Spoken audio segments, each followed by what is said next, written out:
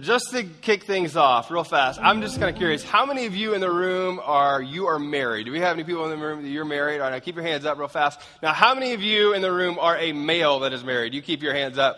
All right, now keep them up for a second. How many of you who is a male that has been married has done something really stupid? Raise it higher. All right, now put your heads down. Now, ladies, how many of you, your husband has ever done something stupid? Anybody? Come on, be honest. You're in church, can't lie. All right, so we're all on the same page. So I'm married, and my wife is such a big deal. She's such a bigger deal than I am, and I think that's really clear if you ever meet us. So this past week, my mom's coming into town. She's hanging out, and so obviously my wife's mother-in-law, that's how that works. And so we were on vacation last week. We went down to Orlando, Florida. We did the Disney thing. Any Disney fans here? All right, so you know what? I'm just going to say, before we jump into the talk, I used to judge all the adults who like Disney. I really did. I used to judge everybody. I was like, why are you wearing a tiara? You're 40. I just don't understand, And then I went to Disney, and my wife met Mary Poppins, and she started crying. I was like, okay, that's awesome. So I'm kind of slightly judgy to her when that's happening. And then we rode Buzz Lightyear. Has anybody ridden a Buzz Lightyear ride? Which you're shooting stuff the whole time. And so I didn't know a picture was coming up. And so all of a sudden, my wife makes a funny face in the picture. But me and my 18-month-old son are both locked in as doing this all the time. So I no longer judge you. That has nothing to do with the talk, but I think we're clear on Disney now. All right, so we were on vacation, and this past week, my mom's coming to town. We have a 3-day window, just kind of clean up and do the house thing. And so I'd been at work, and I come home, and so she's holding Henry. You can tell when you walk in, it's kind of been a long day for her. And I walk into our room, and it's pretty clean, but there's one section of the room that's just kind of a mess. And honestly, it's my mess, right? It's not even her mess. This is my mess in the room. And I walk into the room, and all of a sudden, I'm like, well, what's happening here? Why isn't this, clean? Right? Yeah. Oh, it gets worse. You ready? They're like, oh no, it's hunting season now. Anyway. And so I walk in and I look at her and I turn around, and I'm not trying to be a jerk. I'm really not. I'm just asking. And I go, hey, what have you been doing all? As she's in sweatpants, holding our kid who's got, a little spit up on him and everything, doing one of these numbers. And I'm like, what have you been doing all? I'm sorry. And as soon as I said it, something flooded my mind and flooding my heart. Number one, you're dumb. Number two, I thought to myself, how easy, right? How easy is it for us to go through our lives and just sometimes not be grateful for things, right? You walk through, it's so fascinating to me. One of the most tense days of the year is what?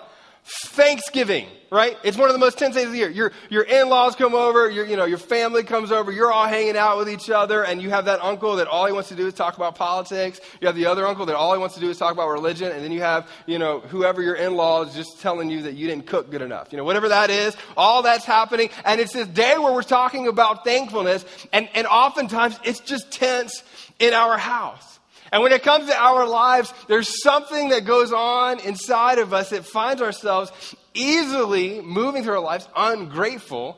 And then oftentimes when we find ourselves ungrateful, the people in our lives have a phrase that I think most of us have used. And if you've ever used the phrase that I'm about to show you, I kind of just want you to make a noise, right? Can we just do that? You can shout, you can, don't jump, that'd be weird. You can clap, whatever it is. But if you've ever used this phrase, then I would love to hear from you. How many of you have ever said, after all I've done for you, you're so ungrateful? Let me hear you. Right. All right, you've done. Some of you clapping, your husband's like, oh no, that was yesterday. After all I've done for you, you're so ungrateful. If you're a parent of a middle school student, this is what you say almost every day. Am I right? There's something you don't understand. I feed you and I drive you everywhere. And even though you're going out with him, you're not going anywhere, but I paid for that dress. All of that sort of thing. How can you be so ungrateful? And we see this in other people, but when it comes to ourselves, the truth is we do this almost all the time. We do this over and over and over again with some of the people in our lives. And ungrateful, right? This idea of being ungrateful, though it's true, it does something to the people who have done something for you, right?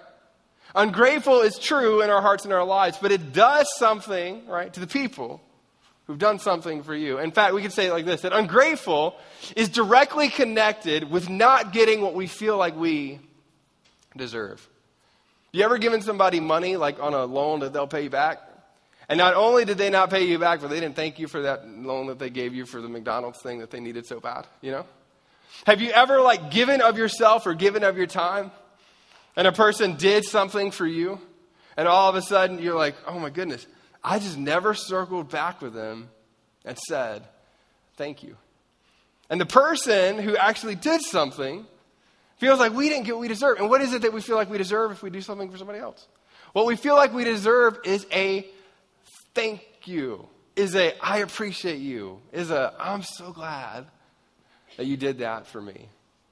Now, the one who receives in these scenarios, we can talk about it like this. The one who receives asks the question, are you thankful for me? Are you, in fact, thankful for me? If you're in a relationship with somebody, there have probably been moments where you, in the back of your mind, no matter what they've done, just ask the question, are you actually thankful for the fact that I folded your clothes?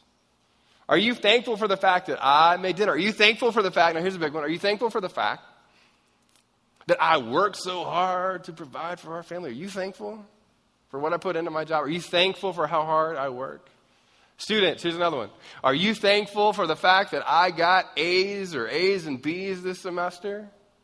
Are you thankful for the fact that I didn't steal a car when I wanted to go on a date? Are you thankful for the fact that I'm not him or her? You know, you do the comparison thing.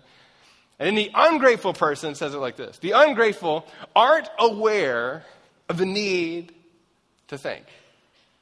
Now, that has nothing to do with what you feel, right?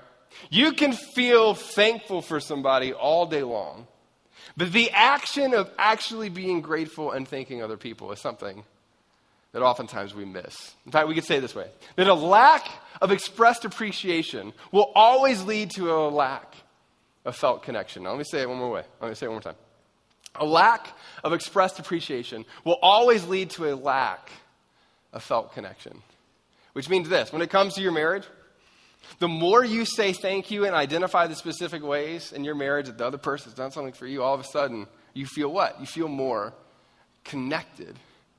All of a sudden, when you say thank you to your kids for something they do, all of a sudden you feel or they feel more connected with you. For those of you who are leaders in the room and you're the boss at whatever your work is, the more you say thankful to the people that are working with you, the more they feel connected to you. But oftentimes we miss this and we don't even know that we miss it. Now, I like to think of this in terms of like a big loop or a big circle. Now, I'm not an artist. If you've ever seen me draw on this thing, you know that I'm not an artist, but we're going to try this real quick.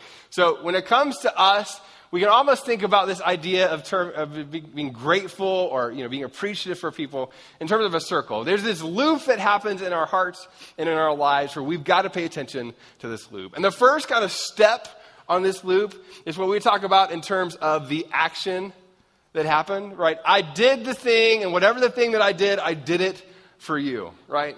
Your 16th birthday, I bought you a car. It was a clunker, but hey, you've got a car, Or you didn't fold your clothes. I know you don't like to fold your clothes, but hey, I love you enough to actually fold your underwear, right? I love you that much. If you ever question how much I love you, look, that's how much, There's the action that comes with whatever's going on that we feel. And then all of a sudden, there's this moment where you receive it, right?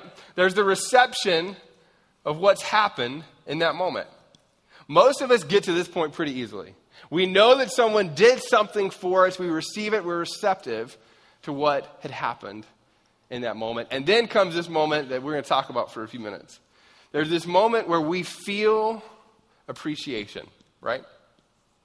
Almost always, I think we feel this appreciation in our lives. All right? When we have this moment where we feel this, like, I'm grateful for what you did, I'm thankful for what you did, I appreciate you.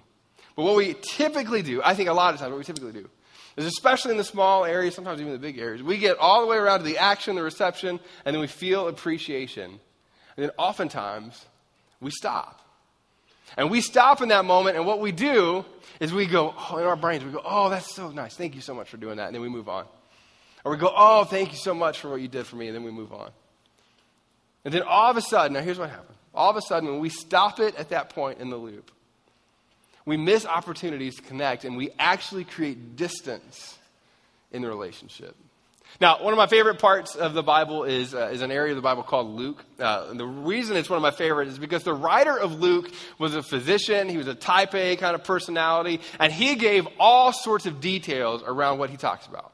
So when you read through Luke, in fact, if you're not a follower of Jesus, I think Luke is one of the best places to read, because when you read what Luke has to say, he's not just writing kind of like lovey, feely, sort of emotional things. He captures that, but he really gets after the details and the heart around what happens in the moments and the narratives that he talks about. And so this area of the Bible called Luke that he kind of wrote down, he's chronicling from a bunch of conversations that he would have had with people who were there about something that Jesus did and a set of things that Jesus said. And what Jesus says in this narrative is one of those moments where you get a picture of Jesus that you're not really painted in grade school. You're not really painted in vacation Bible school. You find Jesus do something extraordinary, and then you find Jesus experience an extraordinary amount of angst. And I love kind of watching this moment. So here's what Luke says. Here's how Luke kind of talks about this narrative. He says this.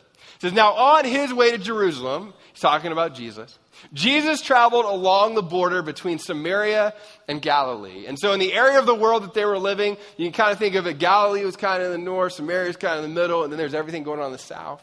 And so if you're going to travel between the distance, what you're going to do is you're going to eventually probably travel through this area called Samaria. And as he was going into the village, 10 men who had leprosy met him. And they stood at a distance and called out in a loud voice, and that's going to be important here in a second. They called out in a loud voice, Jesus, Master, have pity on us. Now, when we talk about leprosy, most of us don't really think about it because that's something that we kind of cured, right? In fact, in the last 2 years, about 16 million people have been cured of leprosy over all over the world. So it's something that we've kind of figured out. So you probably don't meet very many people with leprosy. You just don't do that. But in this time period, when it comes to leprosy, leprosy was one of those diseases that was viewed as highly contagious.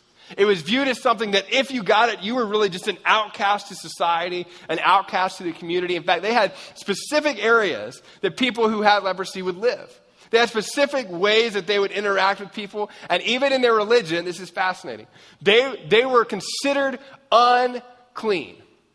Now, that's like a big thing to say. That's kind of looking at somebody and saying, look, you may be a great person, and I may love you, but you're unclean. I'm not going to have you over for dinner.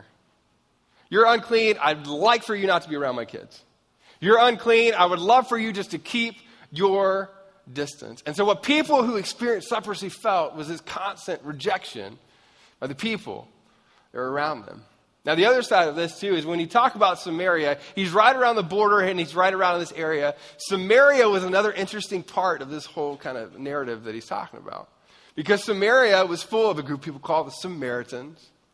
And there was this tension between them and the Jewish people that were living at the time. And there was tension around religion. It was kind of like they had their own knockoff religion of Judaism. They had this whole kind of, marrying outside people. And so they were mixed, which is another big deal kind of racially at the time. And there was all this distance and all this angst around the people that were Samaritans as well. And so you've got these 10 guys who are yelling out and calling out. They had leprosy, calling out for Jesus to take pity on them, but really calling out for Jesus to heal them.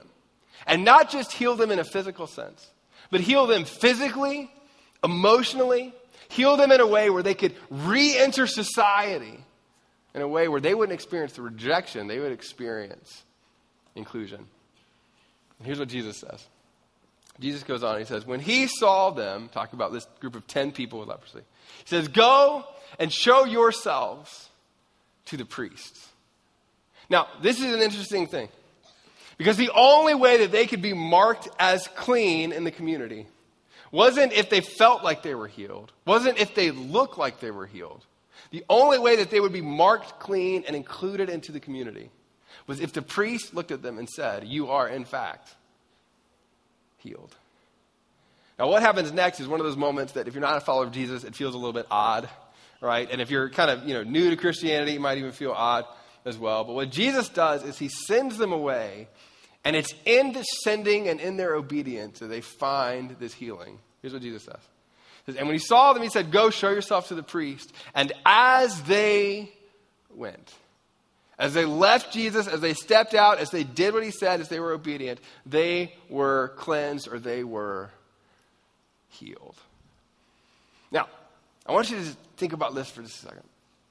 How many of you in middle school I'll raise my hand too, were slightly outcast in middle school? Anybody like you felt like an outcast in middle school? Be honest, don't lie. Come on, you're in church. You had Backstreet Boys hair back then. You know what I mean? Yeah. And you remember the rejection you felt at moments in middle school when you went to the party and you stood off by yourself, right? You remember the rejection that you would have felt in middle school when everybody else had a talent but you didn't have a talent, right? Or you feel the rejection when you walked into a party and everybody else had their clique, you just didn't have your clique. Now, this is like a really tiny example of this. But imagine if someone would have come along and said, poof, you're now included. You're now the one who's going to be like the popular kid in school. You're now the one those problems are going to be solved for you. Now just go on your journey. You are healed from your weirdness and awkwardness of middle school. You now have a deep voice. Anybody remember that? All right, think about that. Yeah. Like you're not squeaking anymore.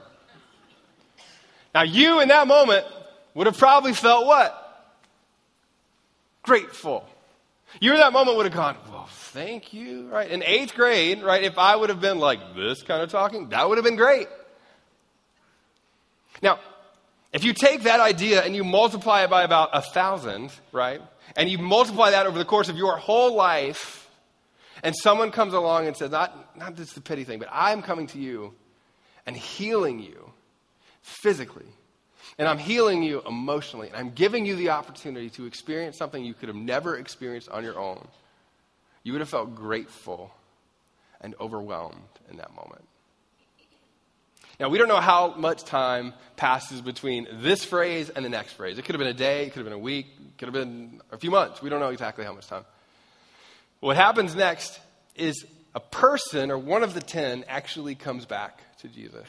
Here's what the writer says. Luke says it like this.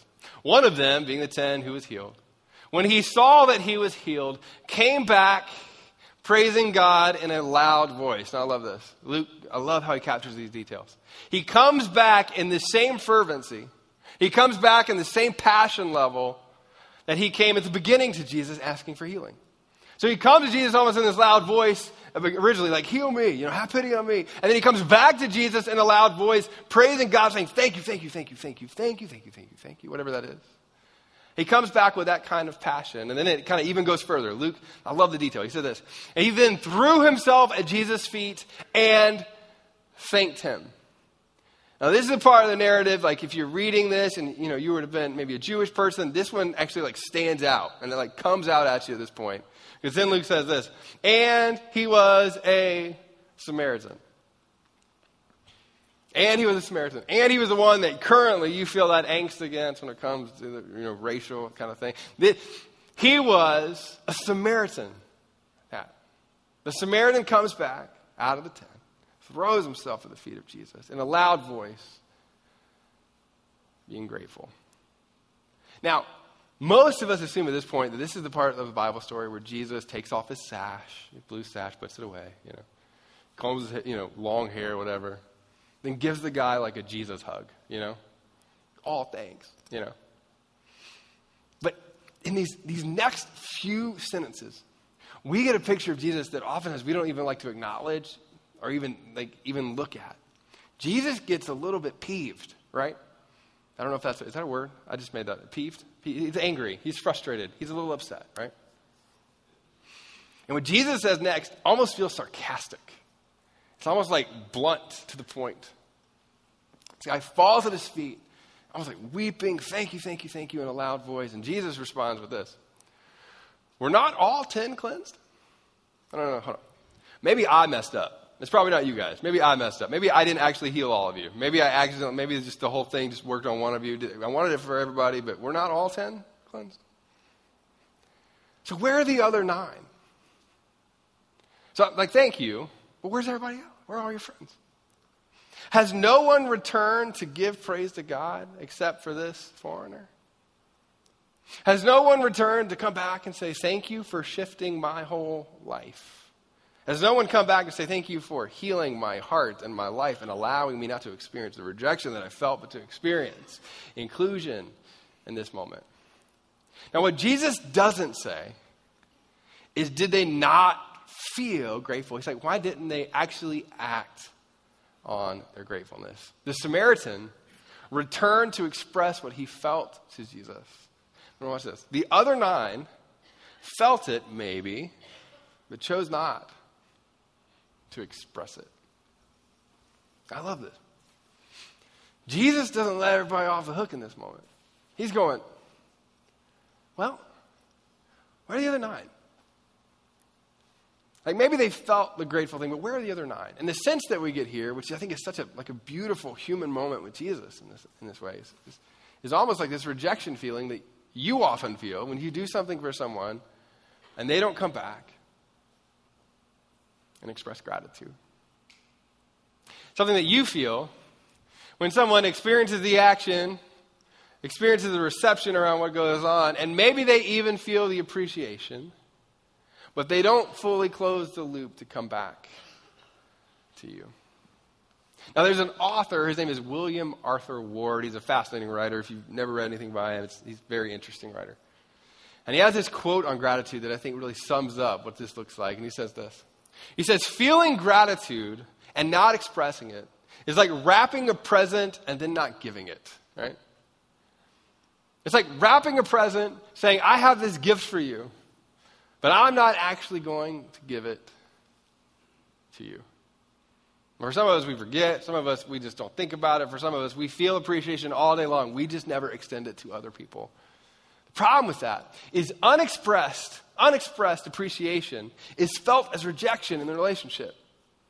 In the moment when you're standing there with whatever the thing that you did to serve someone else, and you're standing there by that folded, laundry basket of clothes, or you're standing there by that thing that you did for them, or you're looking at them, enjoy something that you got for them, and you're just standing there waiting, going, hey, did you like it? Did you enjoy that? Are you thankful? Did you appreciate it? What it feels like in the relationship is rejection. Now, I had one of these moments this past week. I was working with somebody, and we did something, and, we took out some time. We did a whole deal. And all of a sudden, they looked at me, and they were like, you know what? You didn't do enough kind of thing. They said, essentially, you didn't do enough. And I remember standing back going, oh, no. Well, but I did this, and I did this, and I did this, and I did this, and I did this. And it wasn't even that they said that I didn't do enough, but it was a thing that they didn't acknowledge the actual thing that I did. And I remember thinking, oh, gosh. And I felt the angst, but the angst that I felt wasn't anger towards the person. It wasn't being mad at them. The angst that I felt was rejection.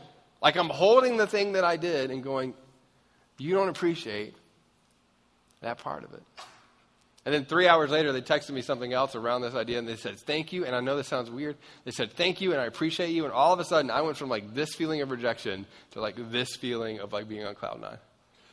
I'm like, what is that? How do I go from here to here after reading 3 sentences that were texted by someone? And the reason is we feel rejected when we don't close that loop up fully. Now, the principle around this that I'd love just to stick with you, and that's this. It's silent gratitude, or feeling grateful for something that someone else did. It always communicates. Whenever you're silent with your gratitude, whenever you don't express your gratitude, whenever you're silent with that, it always communicates. It's always communicating to the people that are around you. It's always communicating in the relationship. Silent gratitude communicates, and what it communicates is ingratitude. Silent gratitude always communicates, and what it typically is communicating is ingratitude, or I'm not thankful for the thing, or I don't acknowledge the thing. And so what I really want to encourage you to do today, and we're going to wrap up in just a second, is this. I think we should all work to close the loop in our hearts and in our lives. Now, this is fairly simple. I feel like this is an easy thing. This is not groundbreaking. Oh my goodness, I didn't know this, but here it is. When the action happens, when you receive it, right, when you're receptive to it, when you feel appreciation, the way that you close the loop is super simple. Typically, it takes less than a minute. Sometimes it takes 5 minutes on the big end, but it's this. What I'm going to do here, right, is then I'm just going to express what I felt, right? I just want to express what I felt. And the small things that people do for you, really working hard to express the things that you feel. And the big things that other people do for you, working hard to express the things that people have done for you and the thankfulness that you feel. And so I got 3 questions that I really want to just kind of be in the back of your mind as you're kind of thinking through this for your own life. Now, the first question I think is one that I think should probably hit you right between the eyes. As soon as I read this, I was like, oh no, that's me more times than not. And the question is this. What are you thankful for in your heart but silent with in your lips, right? What are you thankful for in your heart, but actually silent with when it comes to your lips? The second question is this: who do you need to close the circle with? Since I started the talk, right? Follower of Jesus, not follower of Jesus. As soon as we started talking about gratitude, some of you had like 3 or 4 names that popped in your head. And you stopped listening about 3 minutes in because you knew what I was going to say and you knew that you needed to text them. Right, here's what I'm going to tell you. This is kind of the big action step for you. If everybody did this today, I think it would have a significant impact on our relationships. If you had an answer for this, who do you need to circle, or who to close the circle with? If you texted them before you left the building today, I think it would just change so many of the relationships that we have. The last one is this: who do you take for granted, or who do you consistently take for granted in your heart, in your life? Without meaning to, right? For most of us, without meaning to. Who do you take for granted in your life? Simply through the silence of your gratitude. And silent gratitude communicates in gratitude. So I want to talk to a couple of you, and that's this. For those of you who are like, you know what, I do this consistently, and I know I probably do this consistently, and I don't know how to overcome it, I would tell you, like, I'm absolutely with you. And if you're a type A personality and you're like a go person, and you're like, I just want to check all the boxes and I want to get it done, and you're a driven individual, all that sort of stuff, I'll tell you how I do it. And I know this sounds kind of odd, and I work on this. I actually try to schedule out time and space in my calendar as much as I can. Blank space where I just try to write thank you notes or send text messages. And then this is a weird one. You're going to think I'm really, really weird. And our staff's here, so they're going to feel weird as soon as I say it. But then I also carve out space to walk around our building and be with people and try not to think about things and just, like, say thank you. Like, I actually do. And that sounds so weird. Like, I popped in our kids' room the other day. They're all in a meeting, like, all serious, solving all the problems of the world. And I barge in like an idiot, you know, just being loud and stupid. Scared them all. It was great. And then I was like, hey, and I try to say, like, thank you so much. Like, Pam works in our elementary. I was like, thank you so much. She got a mat, because our son typically is here for 2 services. Got a mat so he could sleep, and other kids, a bunch of staff kids that do that, got a mat so they could sleep. I was like, thank you so much for doing that. And you're like, and you know, sometimes they're like, oh, well, you're so kind. I'm like, I'm not. I'm systematized, right? So I have to do that sometimes, right?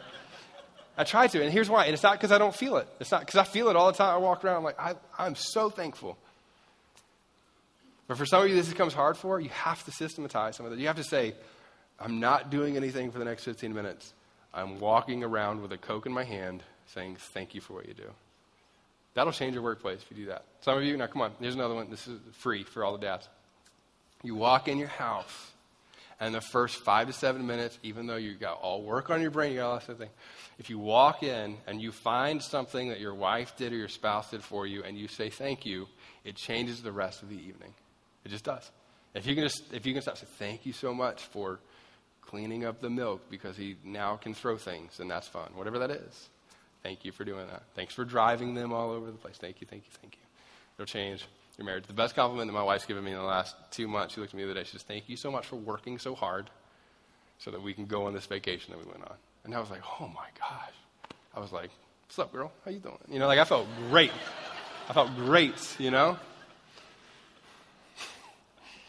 There's going to be a GIF of that somewhere floating. I hope not. Don't do that. All right. So that's that. So the last thing I want to say is this. For those of us who are followers of Jesus, if you're not a follower of Jesus, I know this is going to feel a little bit odd, but for those of us who are followers of Jesus, I experience this probably the most when it comes to faith, right? Like around every Easter time, we'll watch like the Passion of the Christ, or we'll watch something, and it'll jar my emotions towards what's been done for me. The other 360-ish days of the year, it's easy for me to forget or neglect what's been done on my behalf. And so we come into days like today with baptism, or we come into days like today with hearing so many stories of the way that God's changed lives. Today you're going to hear so many stories from kids and students. You're going to hear adult stories of the way that God's done that. And it can be easy for those of us who are followers of Jesus, that the longer you're a follower of Jesus, to feel numb to some of that. To feel numb to what he did for you when it comes to the cross and death and torture and rising from the grave. You can feel numb because you do that week in and week out. And so what I wanted to do before we go into baptism, because it's so important, and you're going to hear so many great stories, but Brian is going to lead us in a song, and I'm going to ask you not to sing it. I'm going to ask you to stay seated. But I'm going to ask you just to be reminded of what's been done for you. That Jesus loved you so much that he came to the earth to live this perfect life, and he loved you so much that he died the most gruesome death on your behalf. That he was nailed to a tree. And he was nailed to a tree, most scholars say, at eye level. So that people could walk by and make fun of him and accuse him and spit on him.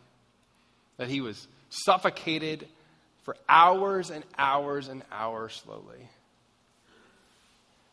And that he died so that he could take all of your sin, all of your wrongdoing, all of the brokenness of you and the world on himself, so that he could then come and conquer it all on your behalf and give you a way back to God.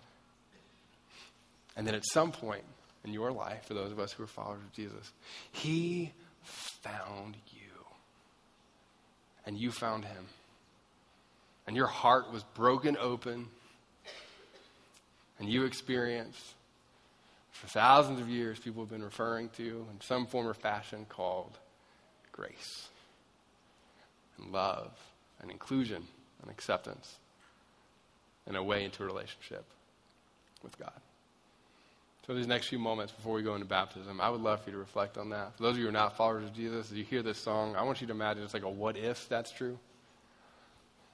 And for us just to pause before we go into these next few moments. Remember what he did for us. Let me pray. Father, thank you for this truth. I thank you for what you did for us. And it's so easy for me, and I feel like it's probably easy for all of us in the room that are followers of you to move in and out of our lives, just ignoring what you did. Not even ignoring it, but just like being numb to it, just not acknowledging it, not being or expressing gratitude. God, it's in moments when we worship, it's in moments when we sing, it's in moments when we acknowledge what you did for us that all of a sudden we find ourselves wanting to express the gratefulness that you've done on our behalf. It's moments when we hear stories about what you did for other people that we find ourselves wanting to express that. And I pray that today, as Brian sings this song, that you would just remind us what it is that you did for us. And God, that you would help us to fully feel that weight. To fully feel the grace that we've been given and received. And to fully feel what you did for us that we can never do for ourselves. God, for some of us, this is the first time we've paused all week, but I pray that you would help us to fully pause, that you would clear our minds and help us just to be so present in this moment as we're reminded what you did on our behalf. In Jesus' name we pray.